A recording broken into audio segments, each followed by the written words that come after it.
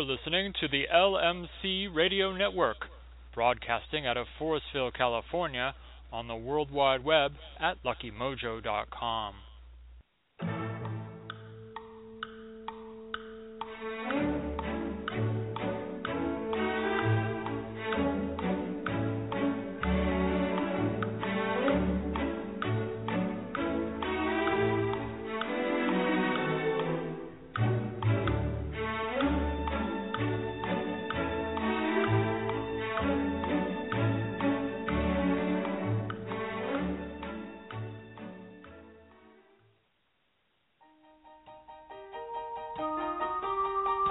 The views and opinions expressed by Professor Porterfield do not necessarily reflect the views of the sponsors or their affiliates.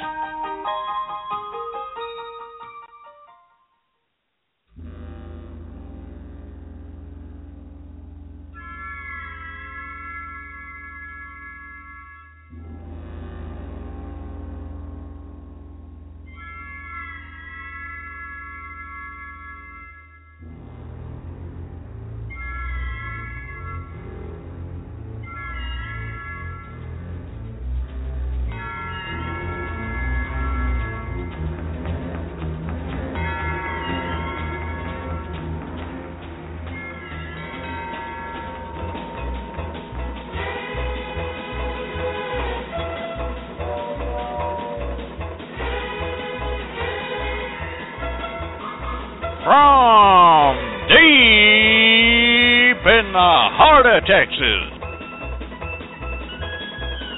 where the stars at night are big and bright, it's the Now You Know Show with Professor Charles Porterfield. Here to tell it like it was and how it is, to help school you so no one can fool you. Brought to you by the good folks at the Lucky Mojo Curio Company in beautiful Forestville, California, and online at LuckyMojo.com. So now, without further ado, here's Professor Porterfield.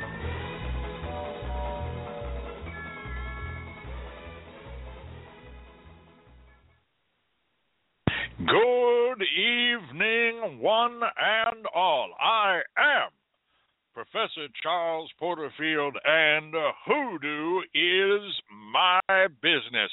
Welcome to the Now You Know Show. This, ladies and gentlemen, is the show that they said could not be done.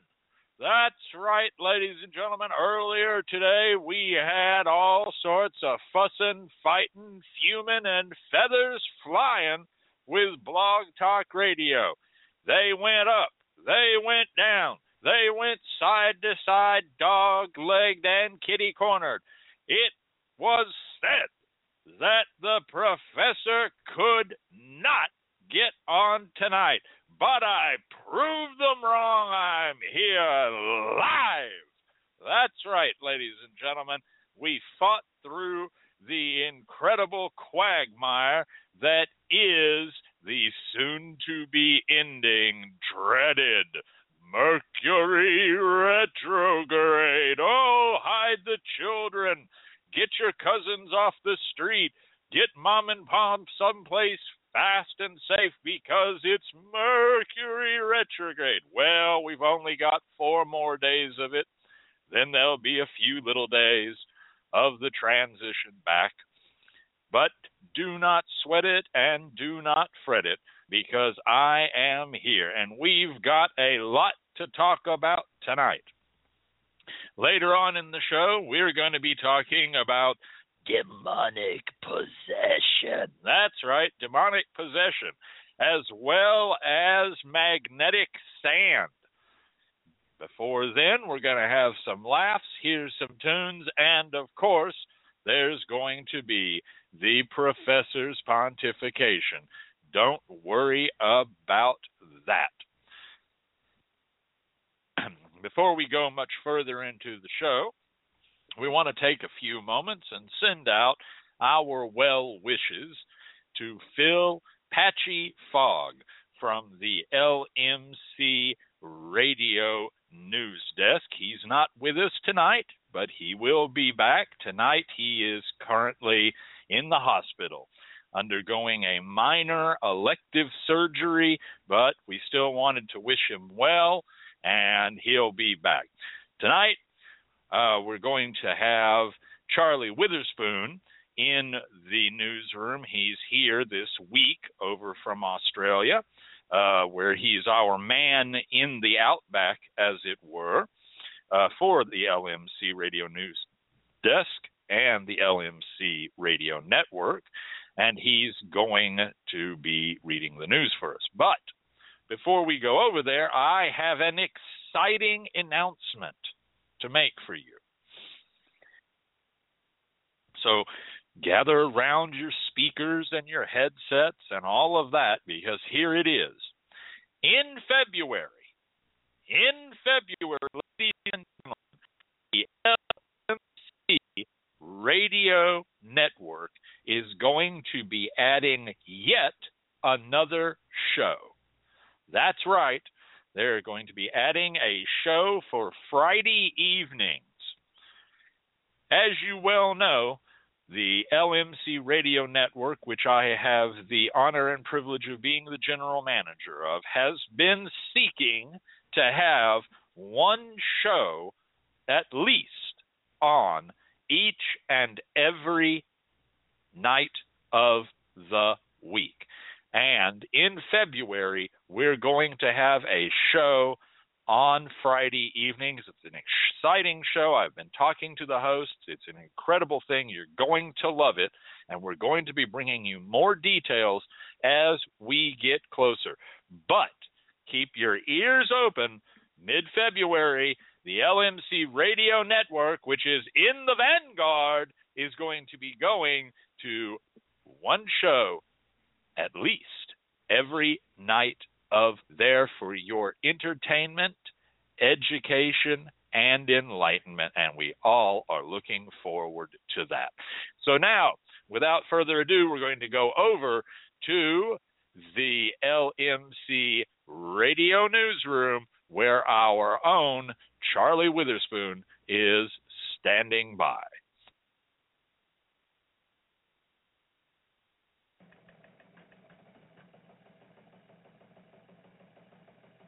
G'day, this is Charlie Witherspoon reporting for the LMC Radio Newsroom. Today is Thursday, January the 21st, the 21st day of 2016, naturally. There are 58 days until spring begins and 345 days left in the year. Today and tomorrow are both auspicious days to bake, cut firewood, cut hair to increase growth, mow to increase growth, dig holes, wax floors, get married if you're looking to, and start a diet to gain weight. The 21st and 22nd are also a good time to plant seed beds and flower gardens, here in the U.S., that is. Best planting days are also on the 21st and 22nd for above-ground crops, especially peas, beans, cucumbers, and squash, where the climate is suitable. Today's highlight in history comes to us from 1976, when British Airways and Air France inaugurated scheduled passenger service on the supersonic Concorde jet. Also on this date, in 1793, during the French Revolution, King Louis XVI, condemned for treason, was executed by guillotine. In 1861, Jefferson Davis of Mississippi and 4 other Southerners whose states had seceded from the Union resigned from the United States Senate. In 1915, the first Kiwanis Club, dedicated to community service, was founded in Detroit. In 1924, Russian revolutionary Vladimir Lenin died at the age of 53. In 1937, Count Basie and his band recorded 1 O'Clock Jump for Decca Records. On this date in 1942, they re-recorded the song from OK Records. In 1968, the Battle of Quai Son began during the Vietnam War, and an American B-52 bomber carrying 4 hydrogen bombs crashed in Greenland, killing 1 member and scattering radioactive material about the crash site. In 1977, President Jimmy Carter pardoned almost all Vietnam War draft evaders. Today's birthday greetings go out to actress Ann Wedgeworth, who is 82, World Golf Hall of Famer Jack Nicklaus, who is 76, opera singer and conductor Placido Domingo is 75, singer Mac Davies is 74, actress Jill Eckenberry 69, singer-songwriter Billy Ocean is 66, actor-director Bobby Benson is 60, and actress Gina Davis is also 60. Our thought for the day comes from American comedian George Burns, born 1896, died 1996, who said, "I honestly think it is better to be a failure at something you love than to be a success at something you hate." This has been the news with Charlie Witherspoon from the LMC Radio Newsroom, and we now send you over to Professor Porterfield and the lucky numbers.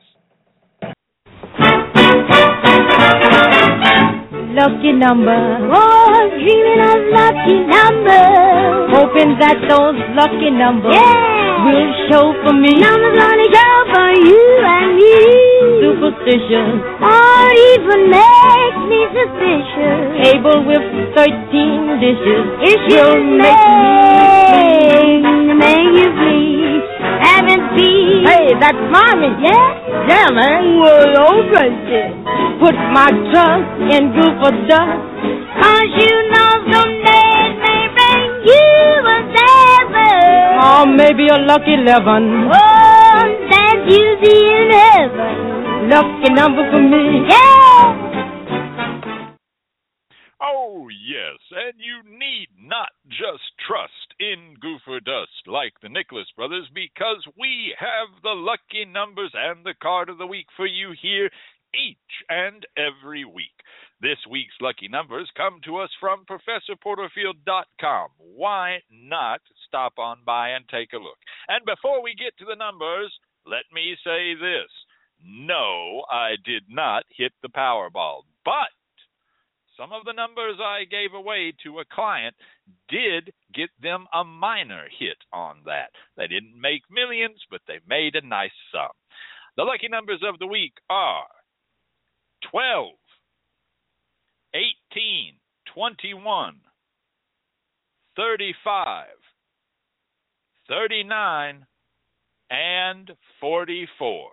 Once again, those numbers are 12, 18, 21, 35, 39, and 44. This week's lucky 3-digit numbers are 279. That's 279. 513. That's 513. And 454. That's 454. And those numbers will run, with some luck, from now till next Thursday, when you can get your next set of numbers. The card of the week is the 5 of clubs. The 5 of clubs, a job of work. The 5 of clubs suggests that this will be a busy week indeed, full of work, labor, and tasks. Set your matters in order early this week so you don't get overwhelmed by the work ahead. This is also a very good week to be careful what magical and spiritual work you do.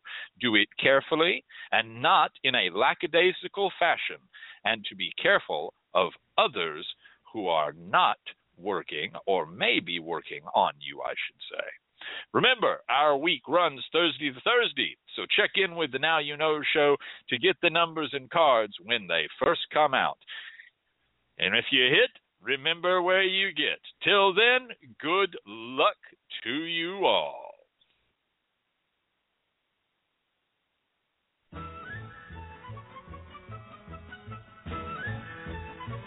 Welcome once again to a little segment of the show we like to call Cooking with Miss Loretta. Each and every week, Miss Loretta Evans of the First and Second Baptist Church of Quimby, Texas, is here to bring you easy and tasty recipes that you can do in your own home. So, without further ado, let's head off to Miss Loretta. Thank you, Professor Porterfield. It's always a joy to be here. I'm so glad that we were able to get on tonight. I was worried, too. Hi, all. I'm Miss Loretta Evans, and I'm here tonight to talk to you about a little recipe that I call double crust chicken pot pie. Now, for this double crust chicken pot pie, you're going to need the following: 1/2 a cup of butter, 2 medium leeks sliced, 1/2 a cup all-purpose flour, 1 14.5 ounce can of chicken broth, 3 cups of chopped cooked chicken, either white or dark meat or a mix, depending on what you like. 1.5 cups of frozen cubed hash browns with onions and peppers, matchstick carrots, 1/3 a cup chopped fresh parsley, 1/2 a teaspoon of salt, 1/2 a teaspoon of freshly ground pepper, and 1 17-ounce package of frozen puff pastry sheets, thawed, and then finally a large egg. Now, to make this recipe, first you're going to preheat your oven to 375 degrees. Then melt your butter in a large skillet over medium heat. Add your leeks and saute them for about 3 minutes. Sprinkle with the flour, cook, stirring constantly for 3 minutes. Then whisk in the chicken broth and bring to a boil, whisking constantly. Remove from the heat, stir in your chicken and the next 5 ingredients. Now, while that's setting aside on your stove, you're going to roll each pastry sheet into a 12 by 10 rectangle on a lightly floured surface, a 9-inch deep dish pie plate, and spoon your chicken mixture into the pastry. Afterwards, you'll place the remaining pastry sheet over the filling in the opposite direction of the bottom sheet. So if it ran left to right, you want this one to run top to bottom. Fold the edges under and press with the tines of a fork, sealing to the bottom crust. Then you're just going to whisk together your egg and 1 tablespoon of water and brush it over the top of the pie. And you just pop that into your oven that's at 375 degrees on the lower rack for 55 to 60 minutes or until brown. Take it out, let it stand for about 15 minutes, and there it is.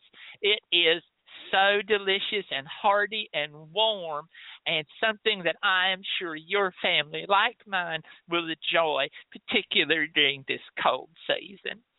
Well, hope y'all enjoyed it. Let me know if it was tasty. Talk to y'all later. Bye-bye.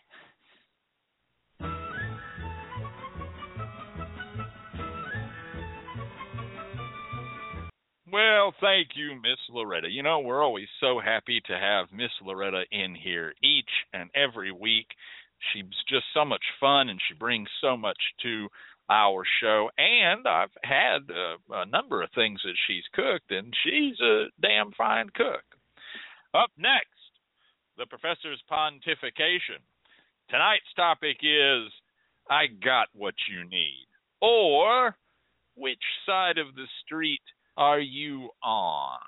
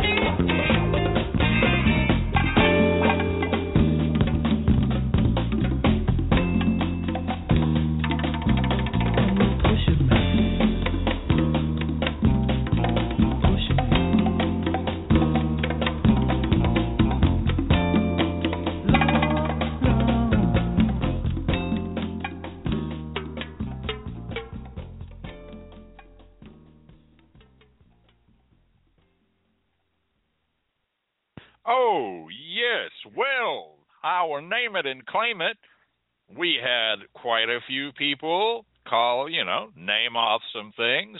So first of all, let me say that Supernatural Radio gets half a cookie. That's right, you get half the cookie. And a whole cookie goes to Colby Stonehawker. She got it 100%. That was indeed the amazing Curtis Mayfield with Pusherman. Very good. Congratulations on that first round of Name It and Claim It. Tonight, in the pontification, our topic is I Got What You Need, or which side of the street are you on? I'm going to be talking this evening. Before I start, let me say something. So, folks, back to the professor, why do you have the pontification at the top of the show, and then later on in the show you give us information about spiritual work, the Bible, Scripture, etc., and then herb, a root, a curio, etc.? Well, the reason is it's a trick. It's a trick. It's absolutely 100% premeditated. It's so you'll listen to the pontification. Oh, yeah. No, absolutely. That way you can't just tune in and go, right, got the information, bye. You have to listen to my silly butt for a while. Tonight I'm going to be talking about something that we have touched on a bit in a few other pontifications. We touched on this a little bit when we talked about the need for respect and honesty and ethics when dealing with clients who have serious mental illnesses or who are currently facing physical maladies that will result in their death. And we already discussed that. This is a branch off from that I've touched on a little bit. The issue here is very much about spiritual practitioners, and obviously that is not limited to simply practitioners within the hoodoo, root work, and conjure community, although that is primarily who I speak to because that's where I come from.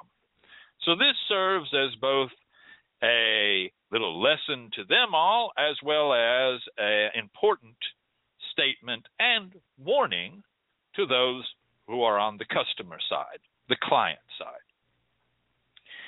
There are clients who call and they have a particular problem, whatever that may be. This is often manifested in and around the issue of love work, although it is not exclusive to it. They've got some reoccurring desire, want, or problem, and they're looking for some level of magical help or magical remediation. So they go to a worker. The worker hears the case and perhaps does a bit of divination on it, a bit of prayer, and says, well, here's what I can do for you, and does the work. And then there is either no response, not because of the failure of the worker or the failure of the client, some things just don't manifest, or there's a small response, a little bump, but not what the client wanted in full. Then the client comes back wanting the exact same thing, in the exact same manner. And the worker again attempts it, and again, there's either nothing or there's a little action. Not a further step. No, it's the same thing. In other words, there's a little relief, there's a little bit of a change. Talking about steps going up here. 1, 2, 3, that we're getting closer and closer to the goal. That's not what I'm talking about. I'm talking about that we get the same result, the same remediation, the same alleviation of the problem. And again, not to the wholeness of the need or desire, and then it goes away. Client calls back again. This goes on and on and on. There has to be a point, people. There has to be a point at which a worker cuts this off. There has to be a moment when the worker says, I cannot read on the same situation in terms of divination again and again and again and again and give you the same answer again and again and again. Or the worker says, I cannot keep doing this work. We're not making any headway at all. You're getting no change whatsoever. Or I cannot keep doing this work because all we're doing is taking the same step. We're not going any further. You're not getting anything more. We're not making steps closer and closer towards the goal. This has to be done. I'm a strong believer in this. Why?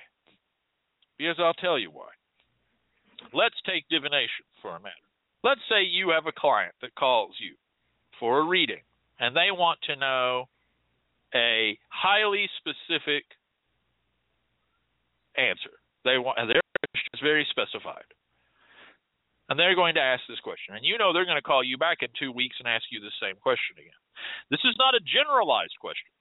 This is not a general question where factors may change, meaning this is not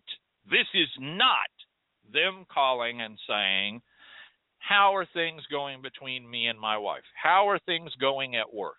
Is there anything that I haven't seen? Is there anything going on that I'm not aware of? That's an open-ended question about a situation that may change, that is ongoing. In other words, let's say the question is, the court case I'm still involved in, how's it going right now? There are unknown factors. What do I need to know? That's an open and ongoing question. I'm talking about a question like this. Does he love me yet? Will he ever be mine? And it keeps going on. Client calls. Does he or she or they love me yet? They call next week. Does he or she or they love me yet? They call the week after. Will they ever love me? They call the week after. Will they ever love me? They call the month after. Will they ever love me? It's the same question, the same situation that is not a open, ongoing, changing situation. And it's not just about love work. It can be about anything that's closed off like that. And you do the reading. The reading is, let's say yes, no. You do the reading again, same answer. You do the reading again, same answer. You do the reading again, same answer. If at some point the spiritual worker does not say to the client, honey, we're reading the same thing constantly. We're not doing this every 6 months. We're not doing this once a year. We're doing this every 2 weeks or every week or once a month. Then the worker is slipping over the line into becoming a pusher. That's right, you heard me. Write it down. I'll sign my name to it. If you come out to the 2016 Hoodoo Heritage Festival and have that written down on a piece of paper and hand it to me, I'll sign my name to it in public. I mean it. But you have to listen to what I just said. I'm not talking about a changing situation. I'm not talking about the client calls you. Does so-and-so love me? You say, what I see here is there's a possibility for love. They're not absolutely in love with you. The client says, can we do some love work? You do some love work. There's a lot of positive response. They suddenly go out on a date. The client calls you back in 3 weeks and says, how is it now? You do a reading. You decide to do a little more something for her or him to do in their house or to carry on their person. They have many more dates. The client calls you and says, how is it now? That's different. That's ongoing. That's a situation that's changing. I'm talking about a situation that doesn't change. You're giving the same damn reading to the same client on a regular basis. And you start to notice that they're calling more and more. They called once every month, once every 8 weeks. Then it was once every 5 weeks, once every 4 weeks, once every 3 weeks. Now they want a reading with you once a week. When does it get to the point that they want a reading from you multiple times a week, every day? And what you're doing is you're telling them the same thing, or you're doing the same piece of spell work for them, or you're doing the same work for protection for them. Now, protection is a little different because protection is ongoing. Here again, you, the worker, have to be listening. Is this person really in trouble, or are they getting more and more paranoid? Well, you can. This is America. You can do whatever you want, okay? But I feel that it would be disingenuous and unethical of you to string these people along forever. But what has it got to do with hoodoo? Oh, how are you in here? I locked the door. How do you... You have a key. Give me that key. Oh, he has a key. He has a key. Somebody gave him a key. All right, great. He's got a key on a shoestring around his neck. I'm never getting rid of this kid. Well, kid, what it has to do with hoodoo is it should be apparent, young man. It should be absolutely apparent what it has to do with hoodoo. We have clients who come to us in need. That's just a truth. Most people do not employ a spiritual worker, a hoodoo, a root worker, a conjure doctor for giggles. Oh, there are a few people that will come to you for a reading for pure entertainment. It's a joke to them. All right, that's their right. They have their money. If they want a reading just for entertainment or just to hear your voice or just to see how you do it, that's their business, okay? That's fine. They're not coming to you constantly. Most people, though, come to you because they have a need. Love, luck, money, prosperity, which is different than money. To get something that's been put on them off of them, to alleviate an attack, etc., etc., etc. They've worked hard for their money. They've come to you now, the hoodoo, to have the work done. You have to be aware of your client. You have to. It's difficult sometimes. I know this. Called all times of the day and night. Doesn't matter. You can put up, I only work between these hours on this day. You can put it in 96 tile font on every web page, flyer, pamphlet. You can have somebody come in and paint it on the window of your door. You know, there are still people that do that. They do nice work. They make this beautiful lettering. It can say that above everything else. Your hours can be posted larger than your name, and they will still call you every day of the week, every week of every month of every year. And it's hard sometimes to have an absolutely personal, deep assessment of a client. But you need to. Because it may be that the client that you're working for has a mental illness. That's just one example. They may have a mental illness. And what you're now doing is you're feeding it. You see what I'm saying? You've become a part of their problem. And you're not here to become a part of their problem. You're here to try to help remediate people's problems. If you're just here saying, sure, hey, you got the money, I got the time, what are you? What are you standing for? What are you representing? Now, yes, we've all got bills. I've got bills. We all have to pay for the roof over our head, our taxes, our money, the gas that goes in the car, and hopefully there's some left over to buy some food and put some clothes on your back. But you have to draw a line. Someone in the chat room just made an example. They lightly likened this to prostitution. I disagree. This is not prostitution. This is drug pushing. You've got somebody. They have some kind of, something's gone wrong with them. They are either suffering from a mental illness, or they are living under the fear of a disease or something else physical that they know is going to kill them, and they are trapped in that.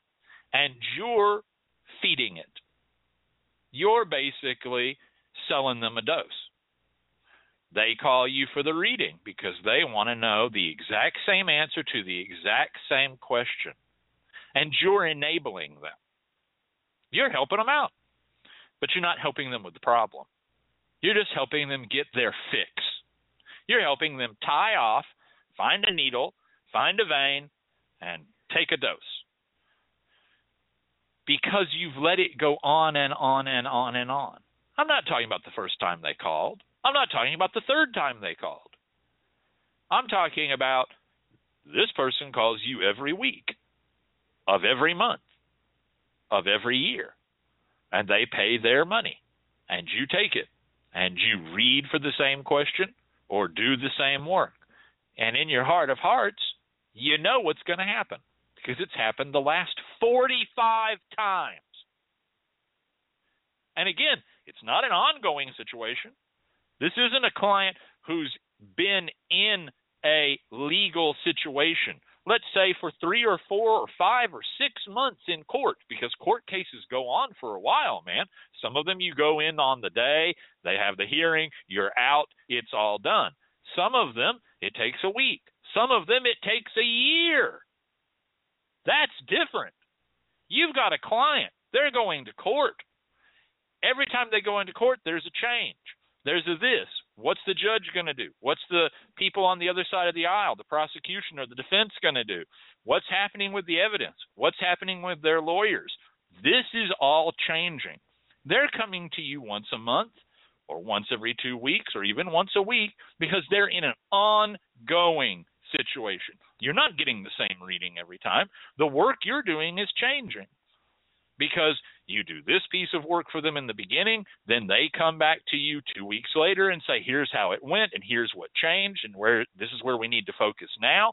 And you agree, you read for them or do whatever, and then you change the work up. That's honest. That is honest. This is no different than you're trying to help someone who's in a situation that they're locked into. Maybe they're going through a divorce.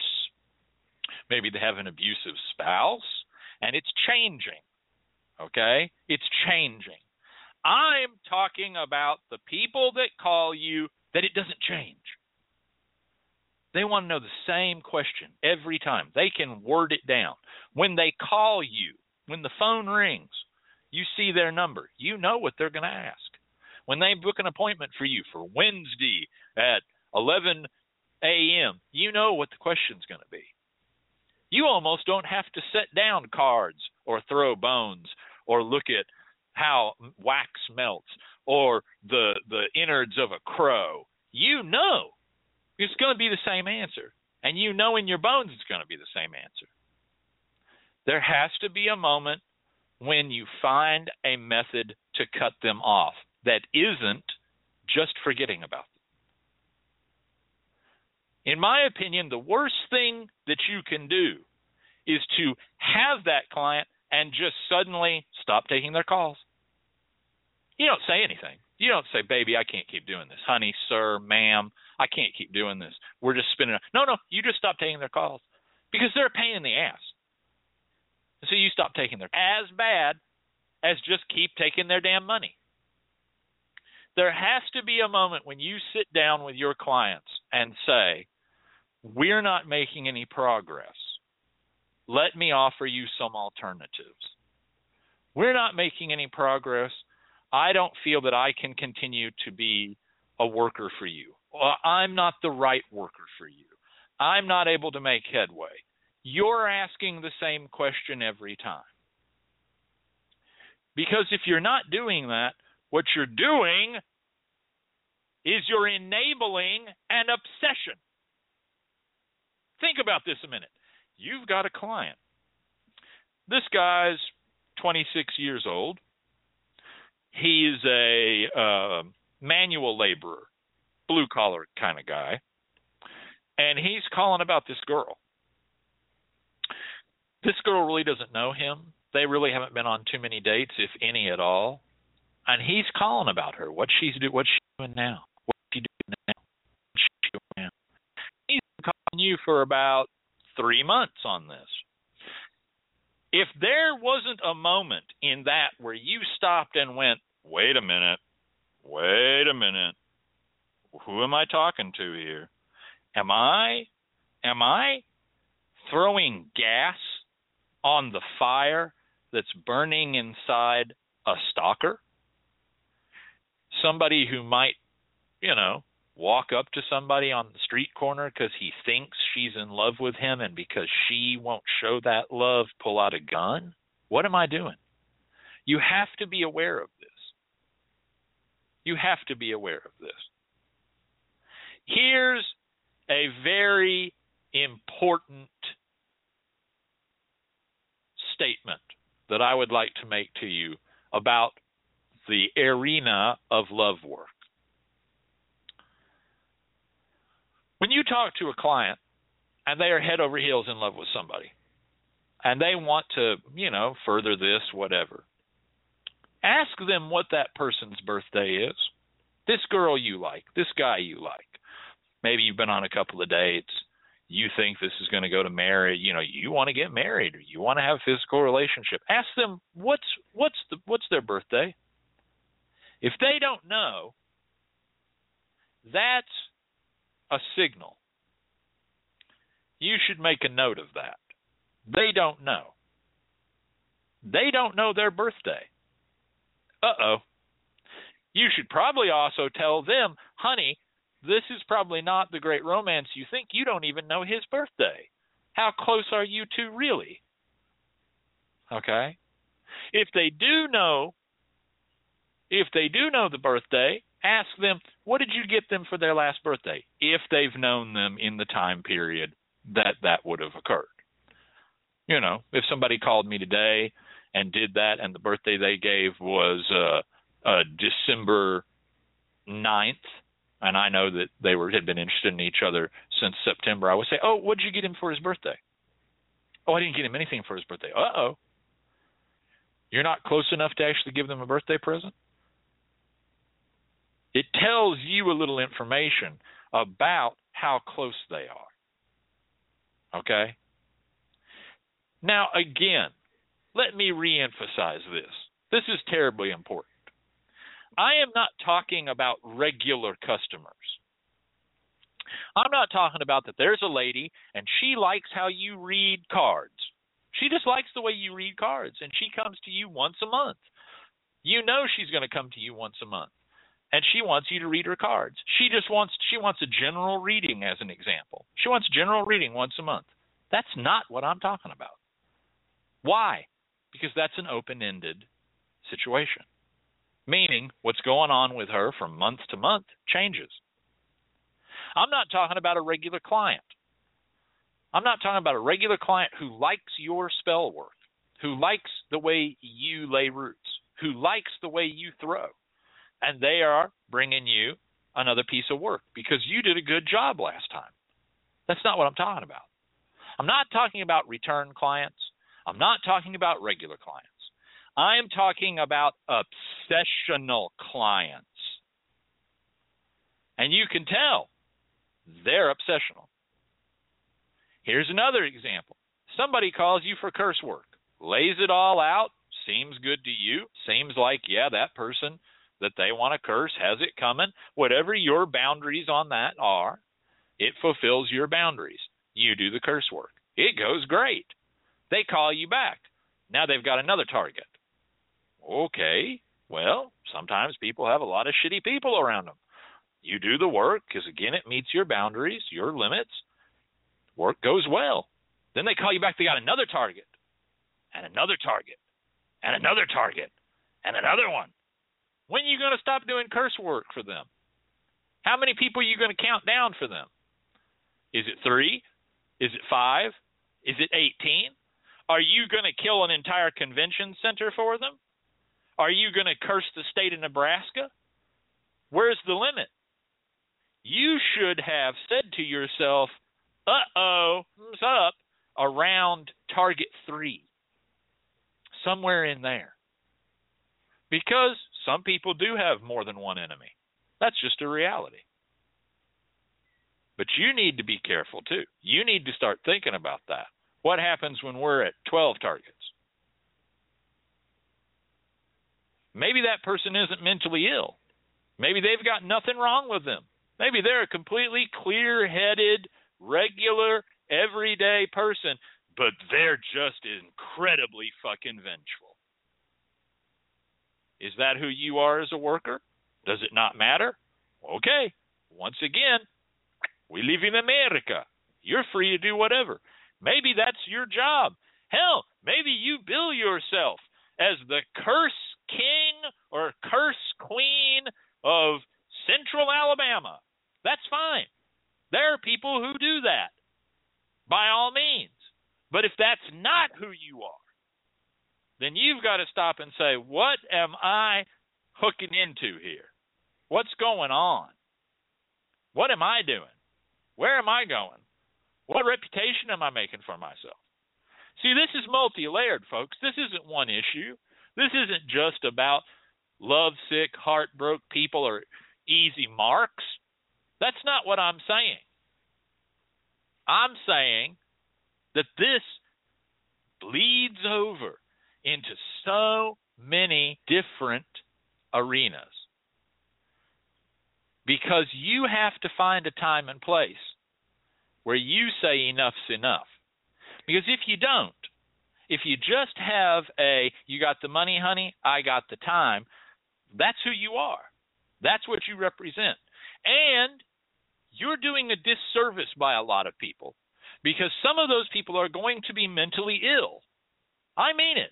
They're actually mentally ill. And you're not helping their mental illness. You're harming their mental illness. You're harming their mental illness. Okay? You're enabling them. You're making it worse. And where I come from, that's not the description of our job. Okay? That's not the description of our job. You have to have limits. Otherwise, you're just a pusher. You're just selling poison at the end of the day. Bit by bit, little bit by little bit. You have to be ready to break with clients. And it's hard. Don't get me wrong, it's hard. Because we all live in the real world. We all have bills to pay. And some of these clients are willing to have cash on the barrelhead for you every single time. And sometimes it takes time for you to suss out how far off the railroad tracks we've gone, how much of a cornfield meat you're about to be in the midst of. Because they seem like regular okay people when they first came to you, second time, third time. They don't start to get hinky until the fourth or fifth time. This is an issue we have. Why do I bring this up? I bring this up because there are people who say they are spiritual workers. They are no more spiritual workers than your car mechanic. In fact, your car mechanic may be more of a spiritual worker than they, who are con artists. They're just con artists. That's all the hell they are. They're just there to take money. They get lots of money. In fact, many of them move on, change their names and appearances, and open their businesses up again. I mean, out and out con artists. People the police are looking for right the fuck now. And part of how they operate is they feed and and encourage and take advantage of people's fears, worries, and sadnesses. And that's not what we're here to do. We're here to help people. And that line can get blurry. See, there are people on the outside of our business who say that all of us are con artists. We're all liars. We're all cheats. We're all frauds. We're all make-believe artists because we engage in magic. They don't even believe in magic. Therefore, magic doesn't exist. Therefore, anybody that sells magic is selling a bill of goods. But that's not the case. We have clients that we know we've helped. We have clients who are willing to stand up in public and say, no, they helped me with whatever, and they didn't keep bleeding me for money. Yeah, I go back to them from time to time. Not once a week. Maybe once a year. Maybe once every 6 months when something happens. Or life is fine. I just go on. I never called so-and-so again until my son started getting in trouble. Until my son started getting in trouble, and then I called you because I had a new problem.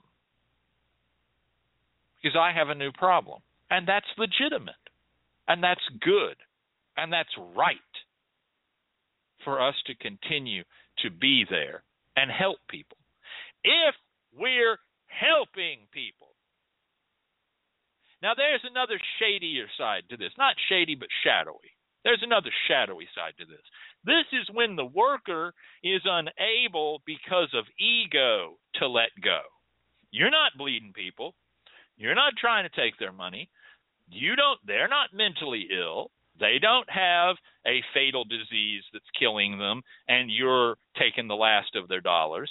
You're not some shiny polyester suit wearing under a tent in the middle of the summer faith healer who's just going to be moving on to another town. No, you're a legitimate worker. You do good work. You do proper readings. You don't string people along. But now you've gotten yourself in a situation. And the situation is this. You're not able, because of personal blindness, because of ego, because of whatever, to say, I can't. I can't.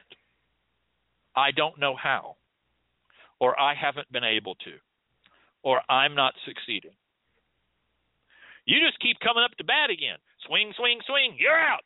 Come up to bat again. Swing, swing, swing, you're out. Come up to bat again. You get so caught up in it. This becomes personal for you, more so than the client in some ways. You know your work is good, and you can't figure out why you can't help so-and-so, the client. Why nothing's turning around. You're spending hours on the phone with them. You're so inside their private life now that it's not even funny. You're literally guiding them in every step of the way. You're on the phone with them saying, okay, now do this. No, don't write it down. Do it right now. Okay, 3 drops. Now turn left. Okay, now say this psalm. No, I'm going to stay on the phone while you say it. Okay, now, because you want to make sure everything's happening right. You suspect maybe they're the ones that aren't doing it, and that's the sabotage. But that's not the case. The case is that you just don't have what it takes to make progress on this person's case. And for some reason, you've gotten yourself so tied up in blue that you're not willing to say, I'm sorry, I'm not able to help you. I've tried. Because what you need to be doing is this. You need to be saying, look, I tried. I did my best. We tried again. I changed paths. I went to other people. I went through all my information, all my knowledge inside and out. I talked to my spirits. I talked to my ancestors. I talked to God. I've been in prayer about this. I've done everything I know, and I can't seem to get you the results you need and deserve. So what I'm going to do is I'm going to recommend that you go to this other worker who I trust, who I know is legit, ethical, clean, and potent, and I suggest you go to them. And in fact, when we get off the phone, I'm going to call them, and I'm going to leave them a message letting them know that I sent you to them, so they don't think you're just some guy saying that I sent you. That's what you're supposed to do. Okay? If you don't, you know who you are? You're that doctor You know that annoying doctor? We've all probably seen this guy once in our life who just keeps running fucking tests on your ass. Like, he never says, well, let's go to another doctor. Well, I'm going to send you to an expert. Well, you need to go over here. Well, you need to go see an endocrinologist. Well, no, he just keeps running the same. He's like, well, I don't know. Then he starts to suspect that maybe are you really in that much pain? Or he starts saying, well, it's something you're doing. He never says, I, as a doctor, am unable to find the cause of this and to remediate your pain or your situation, so I'm going to send you off to this people. Now, if he's a good one, he does. But we've all been to that guy. He just keeps running the fucking tests. And I'm not talking about new tests. He keeps running the same set of tests.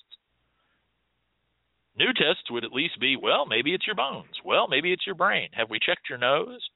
Is it your left ear? At least he's moving on to new things. He's exploring. This is another part of this. Because here we have the worker unable to let go of the client, not the client unable to let go of the worker. But it basically boils down to the same pot of stink at the end of the day. So we have to be aware of this as workers. And as clients, you have to be aware of this. Don't let a worker encourage your fear, sadness, and desperation. The worker is there to work. The worker is there to help. When people say to you, I guarantee you pay me and all your wishes will come true, right? You don't have a job. You don't have love. They're getting ready to kick you out of the house. You got 72 traffic tickets. Sheriff's hunting for you, and the worker says, you pay me and it'll all go away. Everything will be fine. There'll never be another problem in your life. Run backwards. Get away from that person. Run backwards. Because no legitimate worker says that. A legitimate worker says, I believe I can help you. Let's address this. I can do this. I can do that. You have to do this part. Here's what you have to do. A real worker also tells you things like, you've got to stop doing whatever. A real worker will get into your business. A real worker will say to you, every time you call me, you're stoned. This can't go on. Part of your problem is you stoned all the damn time. A real worker will say, eventually, honey, he's never coming back. He's not. He's now married and has 6 kids. I know you loved him. I know the two of you were married, and now you got divorced, and now he's got another wife, and they've been married 15 years, and they've got 2 kids, and they have a house in another state. Baby, he's not coming back. Okay? Workers set limits. Workers have boundaries, and we have to, because when we don't, when it's all free and easy, when we're all just promising whatever, however, whenever. They got the money, we got the time, and we're going to get results. And you want to cry to me this week about the boy that you can't get back? You want to cry to me about the girl you can't back? I'll get them back. We'll keep reading on this until this deck of cards wears out. Oh, you've got T-cell cancer? No problem, T-cell cancer. I've got rattlesnake dust and grease, and we're going to defeat the T-cell cancer. You're going to survive T-cell cancer. When we do that, not when we engage with people who are returning to us for ongoing problems, not when we deal with people who are coming to us for changing problems, not when we are loyal to our regular clients, not when we are loyal to our returning clients, not when we do good, ethical, and clean work, not when we set boundaries and have ethics, but when we just drop the line and say, it's all okay, I got what you need, just slip off into this alley with me, then all we have become is the pusher man. And all we are doing is setting our clients up to waiting for the man.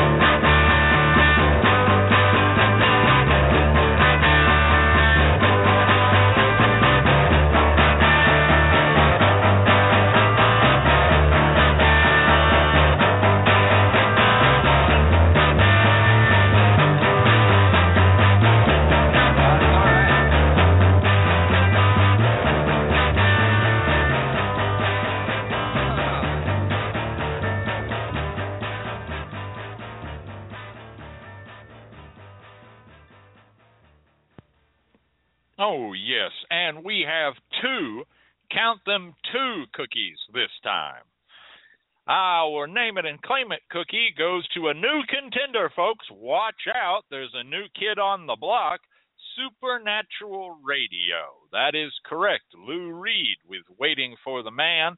And an extra special cookie goes out to the Grand Mufti of Satanism, our own Troll Towelhead, for identifying that when that song was done, in the back, that is none other than the Velvet Underground. That is also correct. So count them, two big cookies on that one. And you know, that song's been around for a while, been covered by a lot of people, and that was just Lou Reed, well, doing what we're all trying to do here, and that was his little way of sending out a signal. What's that signal? Why, that's the LMC Radio Network on the air. The LMC Radio Network broadcasting around the globe, bringing news, information, education, and entertainment to all. It's the LMC Radio Network in the vanguard.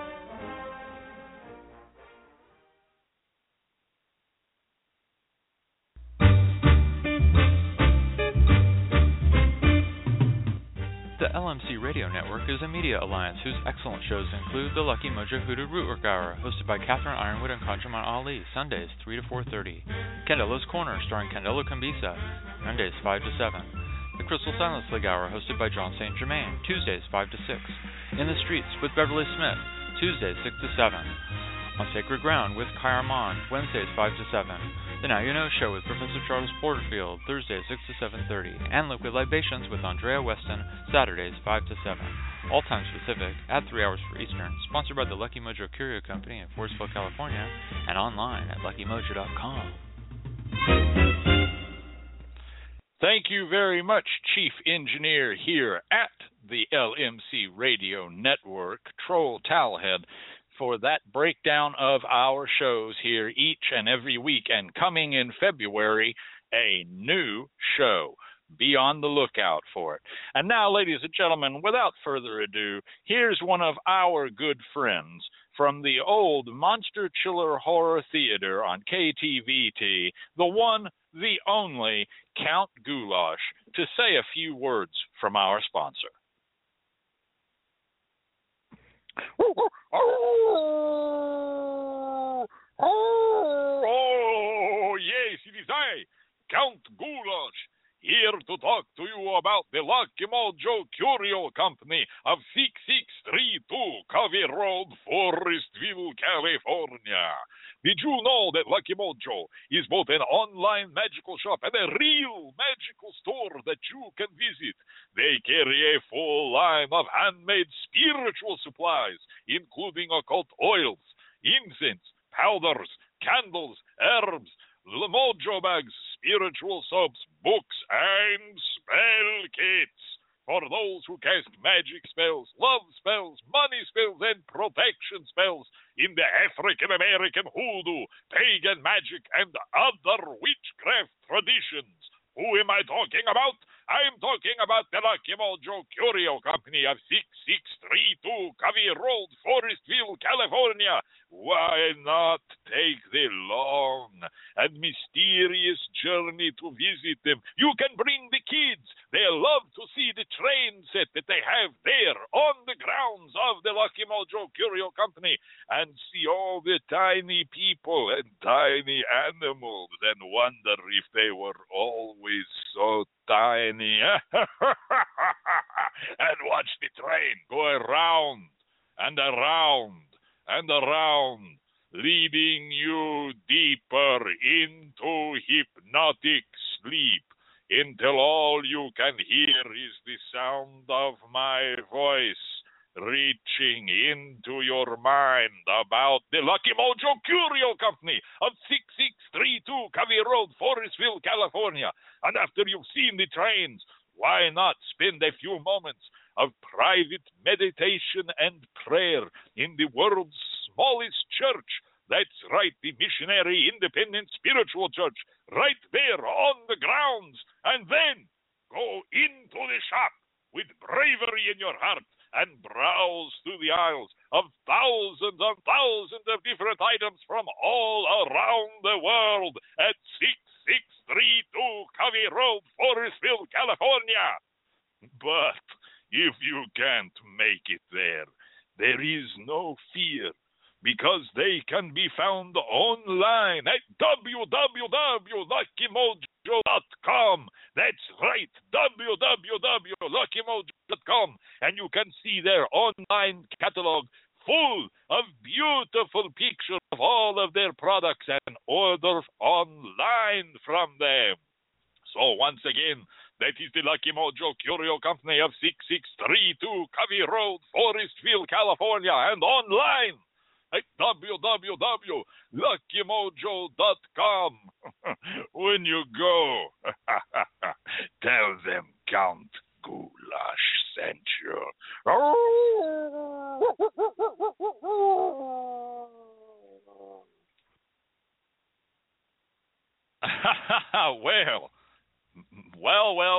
My.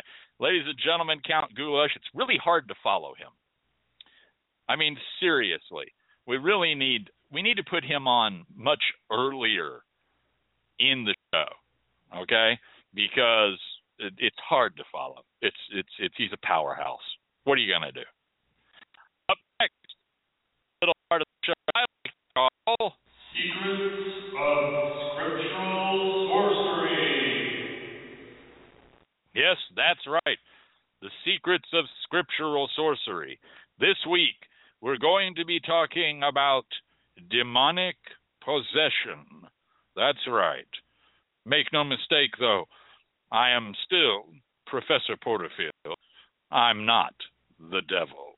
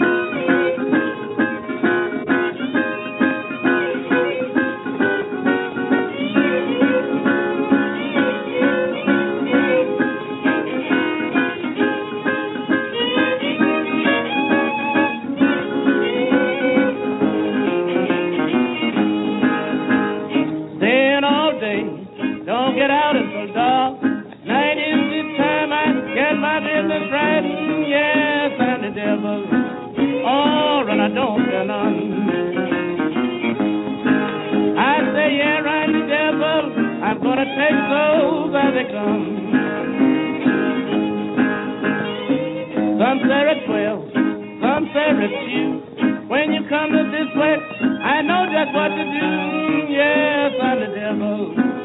Oh, and I don't fear none. I say, yeah, I am the devil. I'm going to take souls as they come.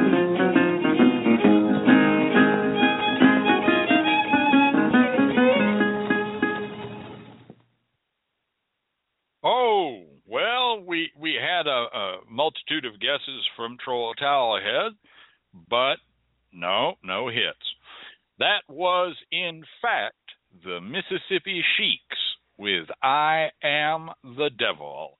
And that one went out to my pal, Catherine Ironwood. Hope she's doing well.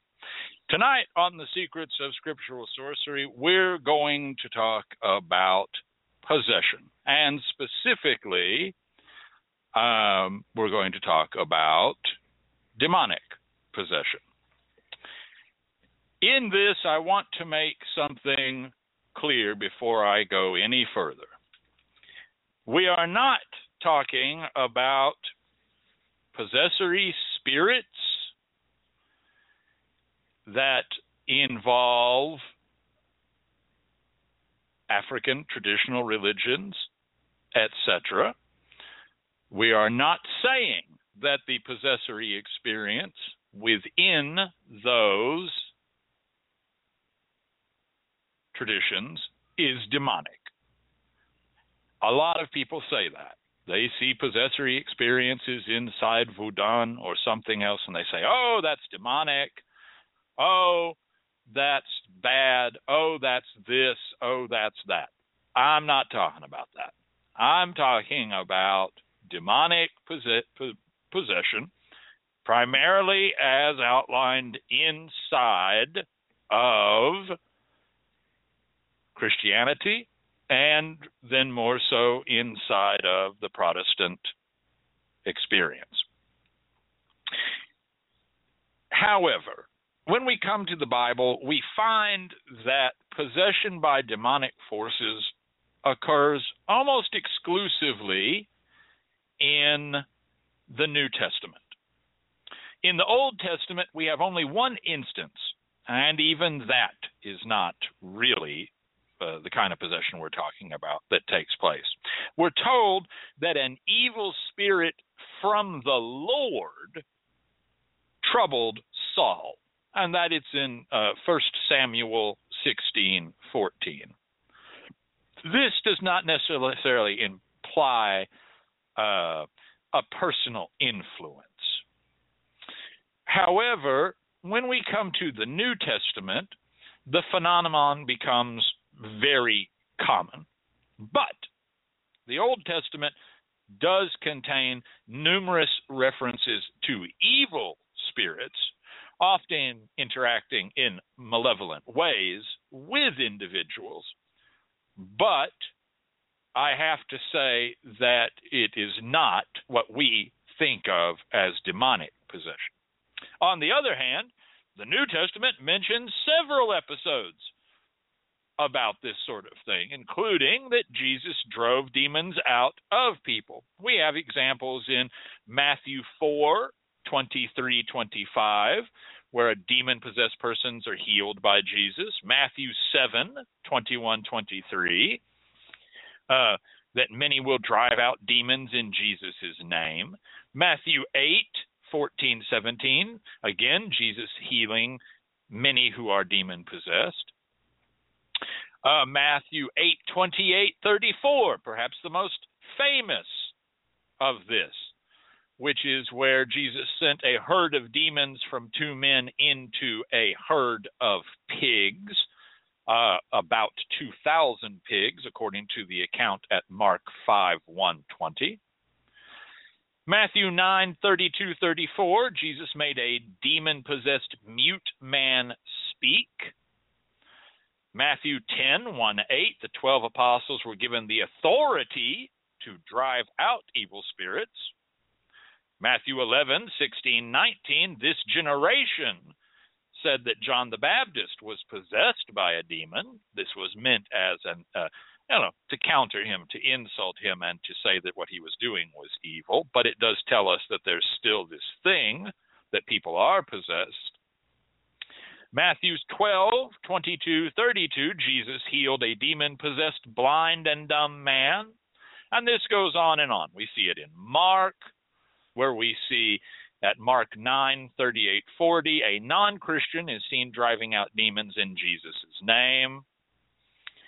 We see it in Luke, Luke 13:10-17, Jesus expelled a spirit of disease from the body of a woman on the Sabbath. We see it in Acts. We see it in Revelations. So, now we can say that clearly there is a setup going on here, all right? That people can, apparently, according to the New Testament, become possessed by demonic spirits, demonic forces, and that this is something that happens. It happens enough that you can use it as a slander against someone, as was used against John. So it's a not completely uncommon event.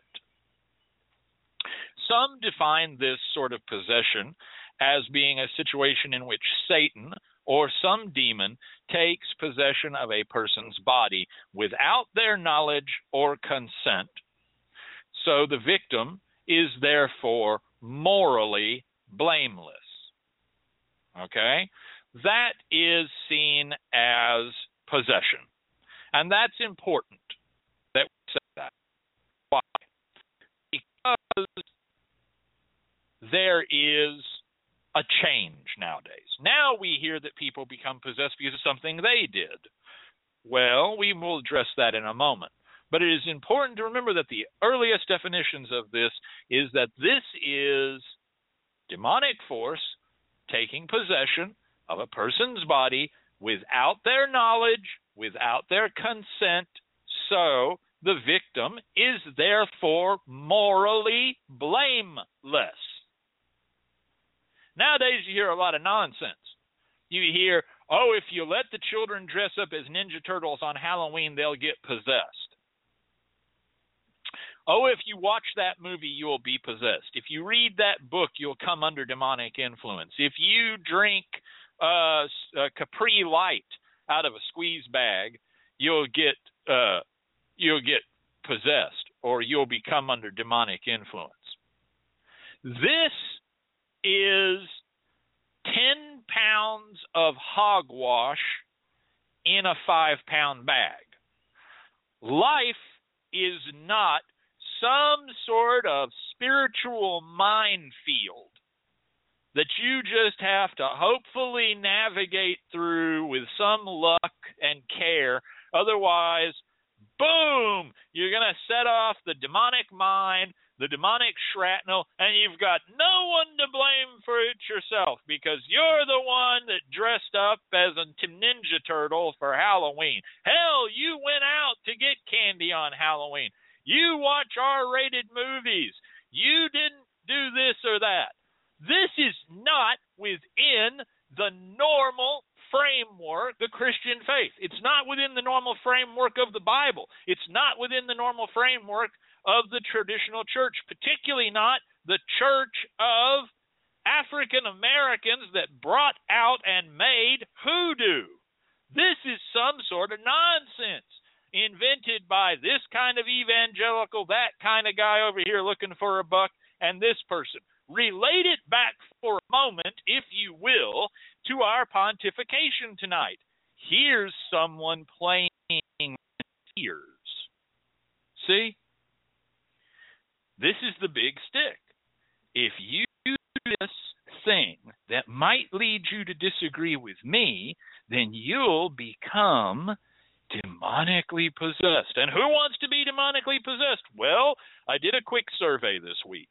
And out of the 45 people I asked, 43 of them did not want to become demonically possessed. And the other 2 may have been drunk. I'm not sure. The point is, this is just what we were talking about in the pontification. Using fear.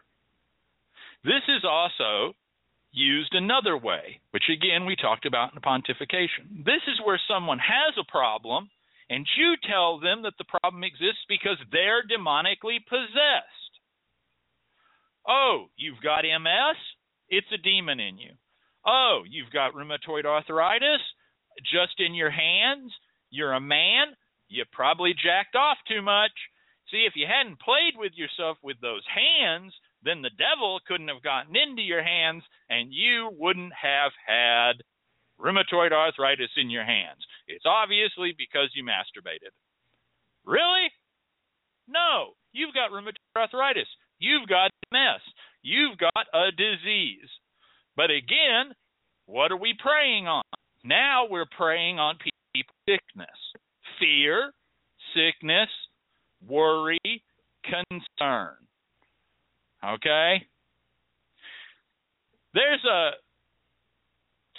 different forms ranging from complete control by Satan or some demons to voluntary submission. All right? Let me break these 6 different forms down for you.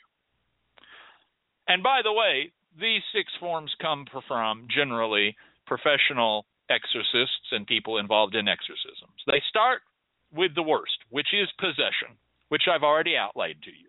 I'll cover it again.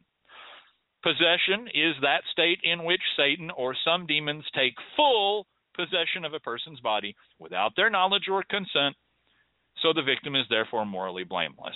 2, obsession. This is a state which includes sudden attacks of irrational obsessive thoughts, usually culminating in suicidal ideation, and results typically from influence of dreams. That's stage 2. Why is that important?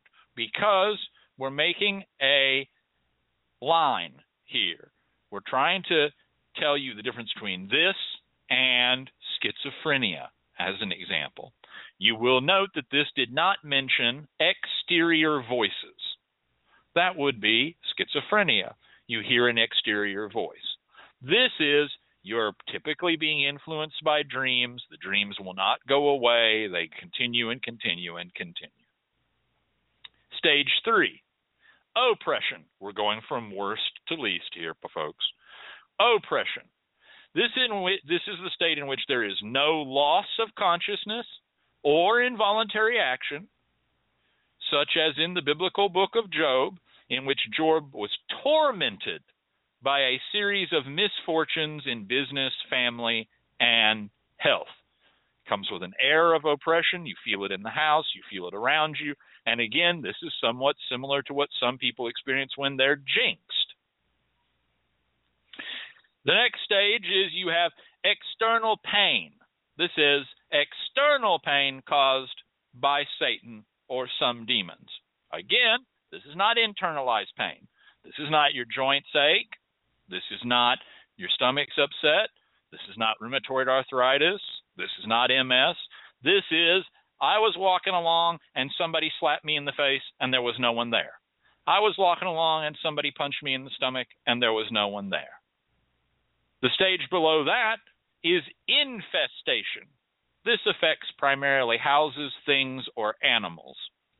In this, there is an infestation of the demonic presence, but it's not in you. It's in your house.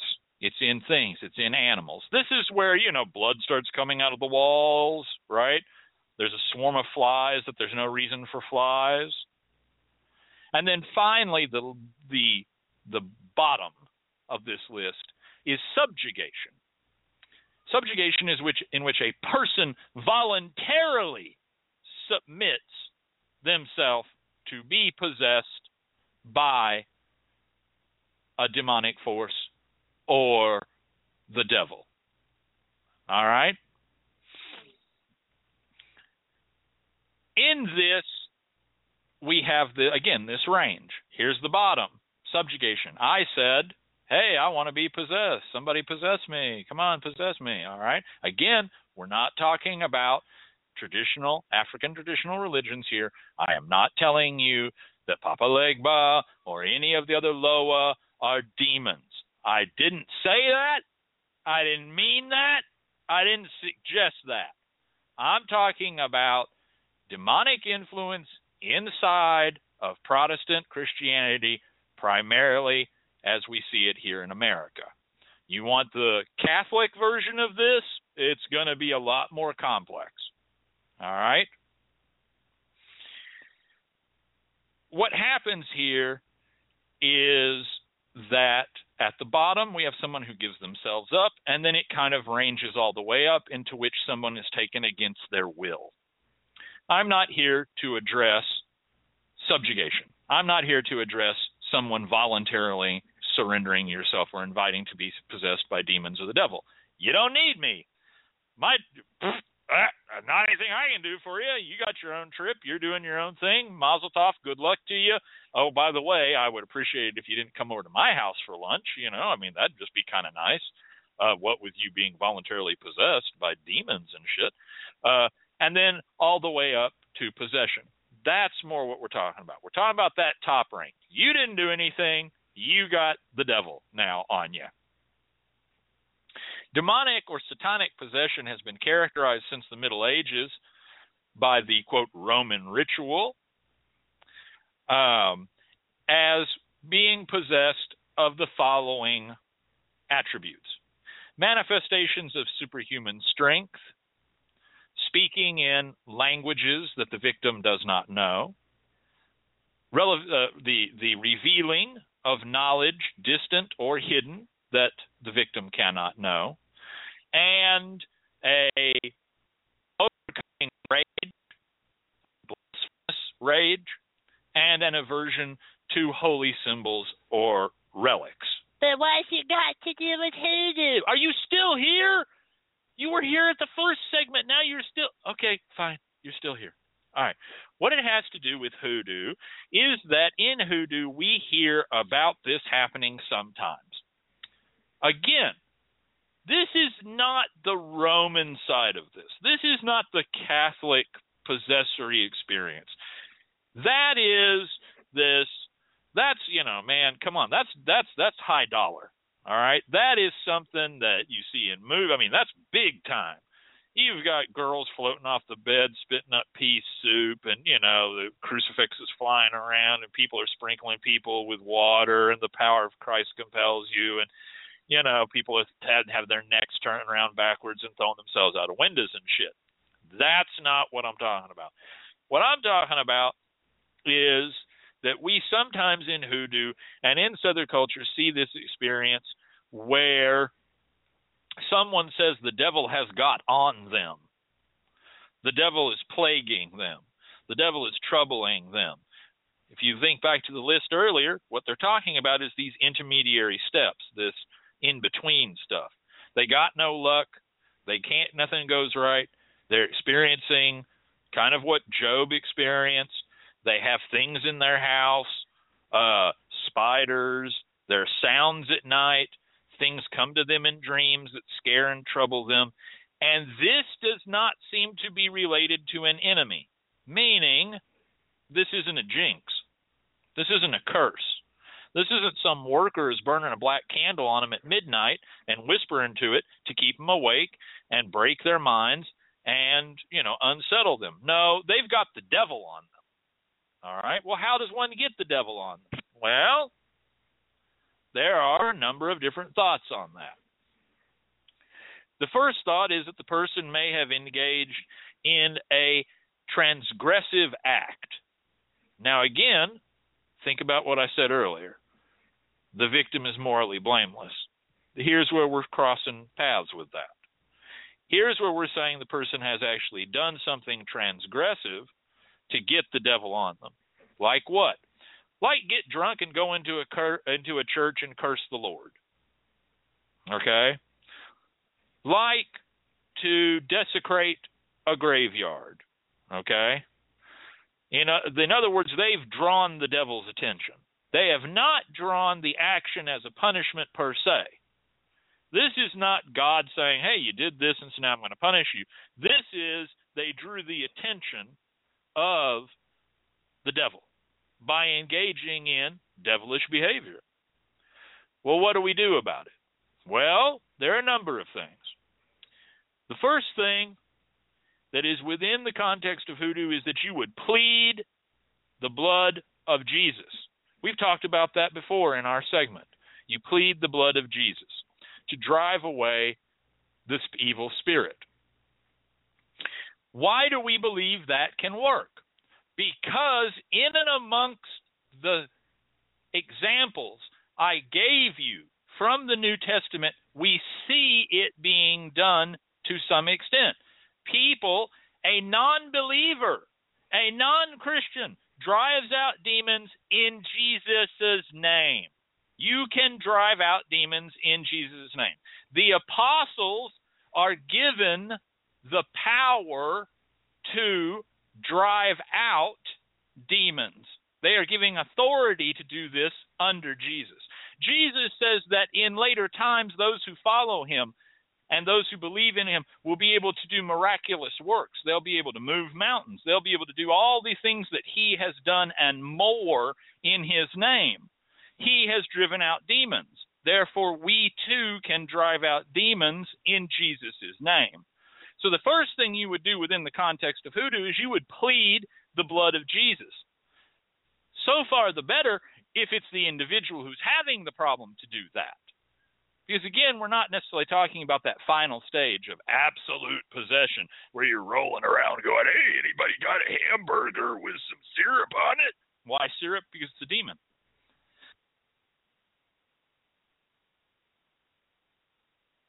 Obviously, only a demon will want to put blueberry syrup on a hamburger. I don't know. It's just a guess on my part. There are other things that can be done as well. You could use devil's bit to try to drive away this because of its potency.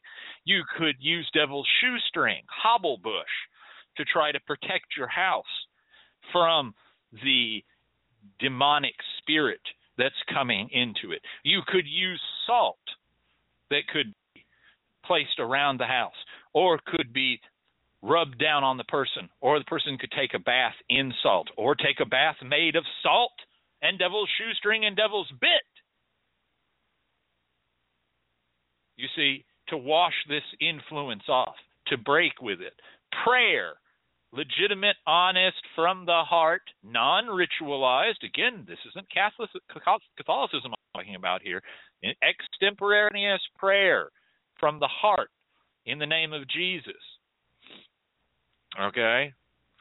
There is also an idea in hoodoo that you might bring into your house or have brought into your house or onto you something that already has demonic power on it.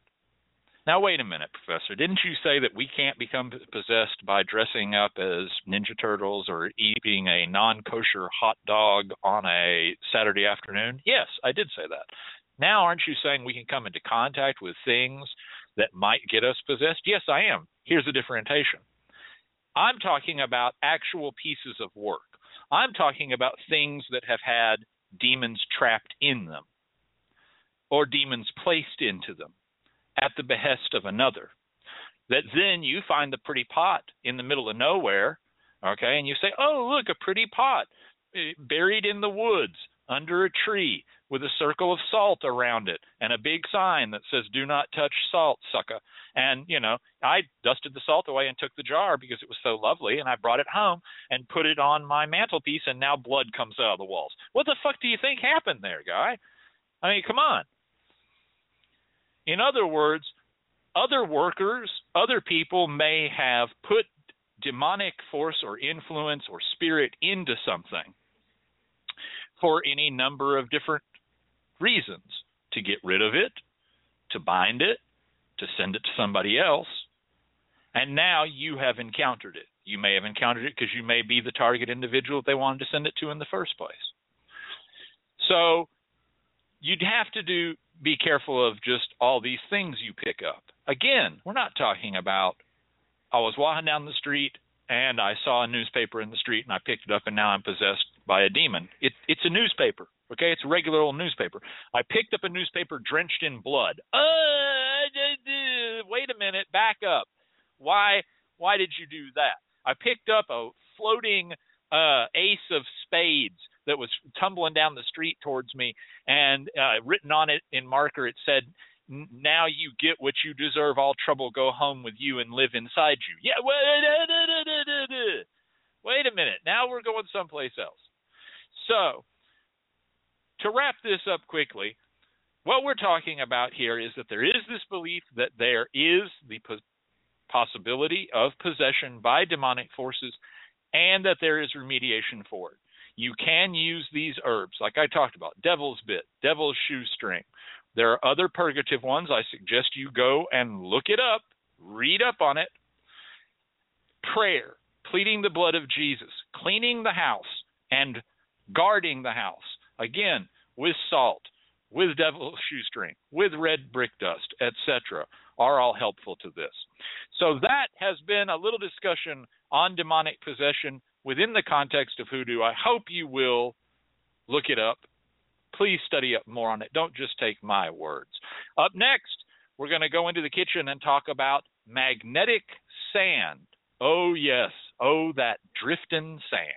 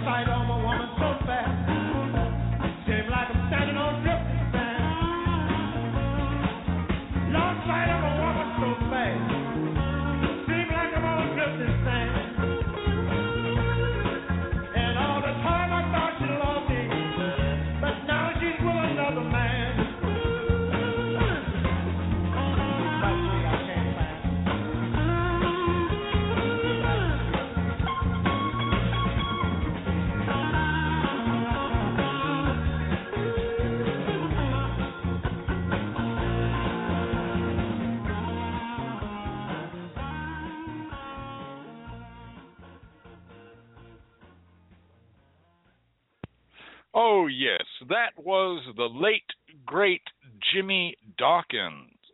Jimmy Dawkins with Driftin' Sand. No cookie on that one. Well, as I told you at the top of the show, we had some difficulties with Blog Talk, and that threw me a bit off. So we're in a rush for time. So let's talk quickly about magnetic sand.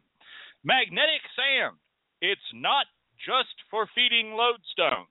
We all know magnetic sand. We use it to feed our lodestones. Those lodestones we use to draw luck, to draw money, to draw love, are fed with magnetic sand, also sometimes called lodestone hairs. And what is magnetic sand? Well, it's powdered iron. It's iron powder or iron grit. And you may have first encountered it in science class when you were a kid and teacher showed you the little patterns on the piece of paper that the magnetic sand makes when you put a magnet under the paper so you could see the force lines of the magnet. This is what everybody has it for, and everybody uses it for. We feed the lodestone, but there's other things that it can be used for. First of all, if you fed a love lodestone, let's say you had a love lodestone to draw love to you in general or to draw love to you specifically from some other person, say in a mated set. Let's say you liked Sally and you had a lodestone for Sally and you're trying to draw her to you, and your little paired lodestone, the one named for you got them set together, you feed them magnetic sand. You can take some of the magnetic sand from that lodestone, okay, that you've been doing that work on, get it in your hand, and when you're around Sally again the next time, secretively sprinkle it around her feet. Get it into her foot tracks. That's to help draw Sally to you, okay, because you've already done the work on it. So the work for the magnetic sand does not just stop at the lodestone, I should say, that you're using for love. You can use magnetic sand in a number of different ways. Magnetic sand that has been magnetized, again, through a lodestone, can be used for drawing work. In other words, you've used this now to draw. Let's say you have a lodestone that you've been using to draw money, and you've been feeding it magnetic sand, and that magnetic sand has become magnetized because of that. You can now take that magnetic sand from your lodestone that you've been using to draw money and use it. How can you use it? Well, you could sprinkle it around at the job interview, put it in, dust down a piece of paper with it, put it inside an envelope. You can also sprinkle it onto a candle that you were burning for money or prosperity. I should tell you that when you sprinkle iron filings into fire, it makes a nice little woof. Magnetic sand need not simply stop at the lodestone. It can be used on its own, particularly once it has been magnetized. But wait, there's another use. There are old recipes for goofer dust that talk about adding to the goofer dust bits of iron, very, very tiny bits of iron, detritus. I'm not talking about shrapnel. I'm talking about little slivers, magnetic sand, iron filings that come from the anvil, go into the goofer dust. So you can add in now magnetic sand to your goofer dust as well. So you see there are a variety of things. If you put a lodestone into something, let's say you had some lodestone grit, that lodestone grit into an oil or into a powder or into an incense, obviously you would add a little pinch of magnetic sand with it as well. Just like the lodestone shouldn't be put into water-based products, you're not going to want to put magnetic sand in either. You're going to get rust. Except you can use magnetic sand in curse work to make rust. You can sprinkle magnetic sand on a plate around a candle that you are using for cursing, where you want something to seize up in somebody's life. Or you want their car to stop working. And then you can sprinkle water or spray water down on that magnetic sand, and it will rust. and it will rust quickly. And you can do this to, again, seize up, break down, harm. So I would like you to take a moment this week to consider everyday average magnetic sand that you probably have not thought about. You probably have just kept it on your shelf because I got to feed my lodestones. But if it's good enough to feed your lodestones, then it must have other use. So I want you to take a week and go out and read up, study, and ask your elders and your friends a little bit about magnetic sand. Our segment in the kitchen comes to us each week not only from our own knowledge, but also from the excellent book Hoodoo, Herb, and Root Magic, a Materia Magica of African American conjure by our friend Miss Catherine Ironwood, and we thank her for its inclusion each and every week. Well, folks, I'd love to stay. I'd love to chat more and talk more about possession, magnetic sand, and what we talked about in the pontification. But this is it. This is the end. This is not the end. It is not even the beginning of the end. But it is perhaps the end of the beginning.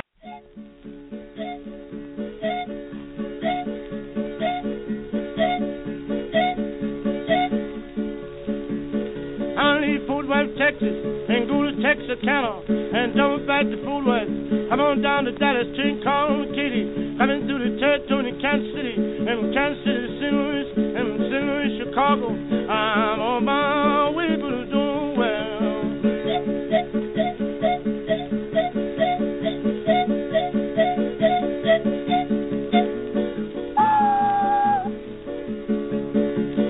Change cars on the TP.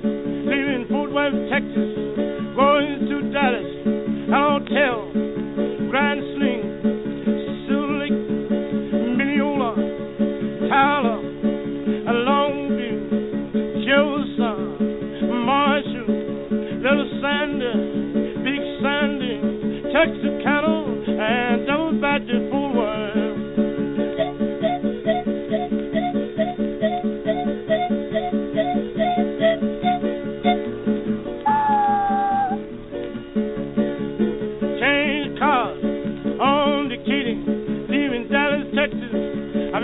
Wall, Hello, Greenville, Sealess, Dennison, South McAllister, Territory, Muskogee, Wagner, Horse, Kansas, Kansas City, Stadium. Then I changed cars and jumped in St. Louis.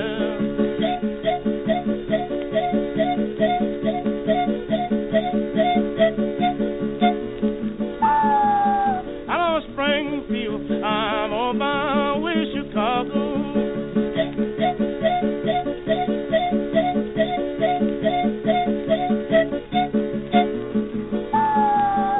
Bloomington.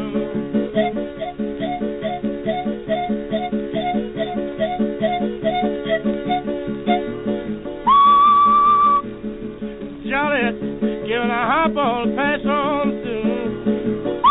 I hop on through, sir.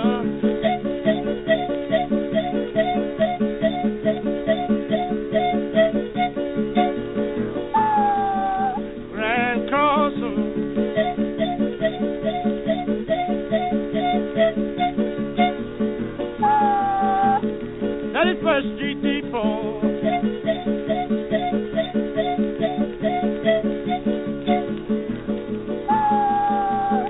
Oak Street Depot.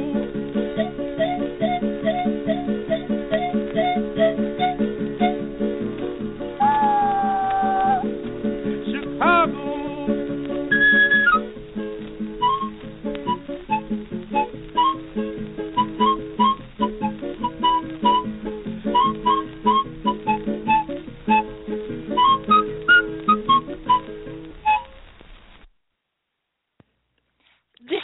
A production of the LMC Radio Network. Their hearts. Bye-bye.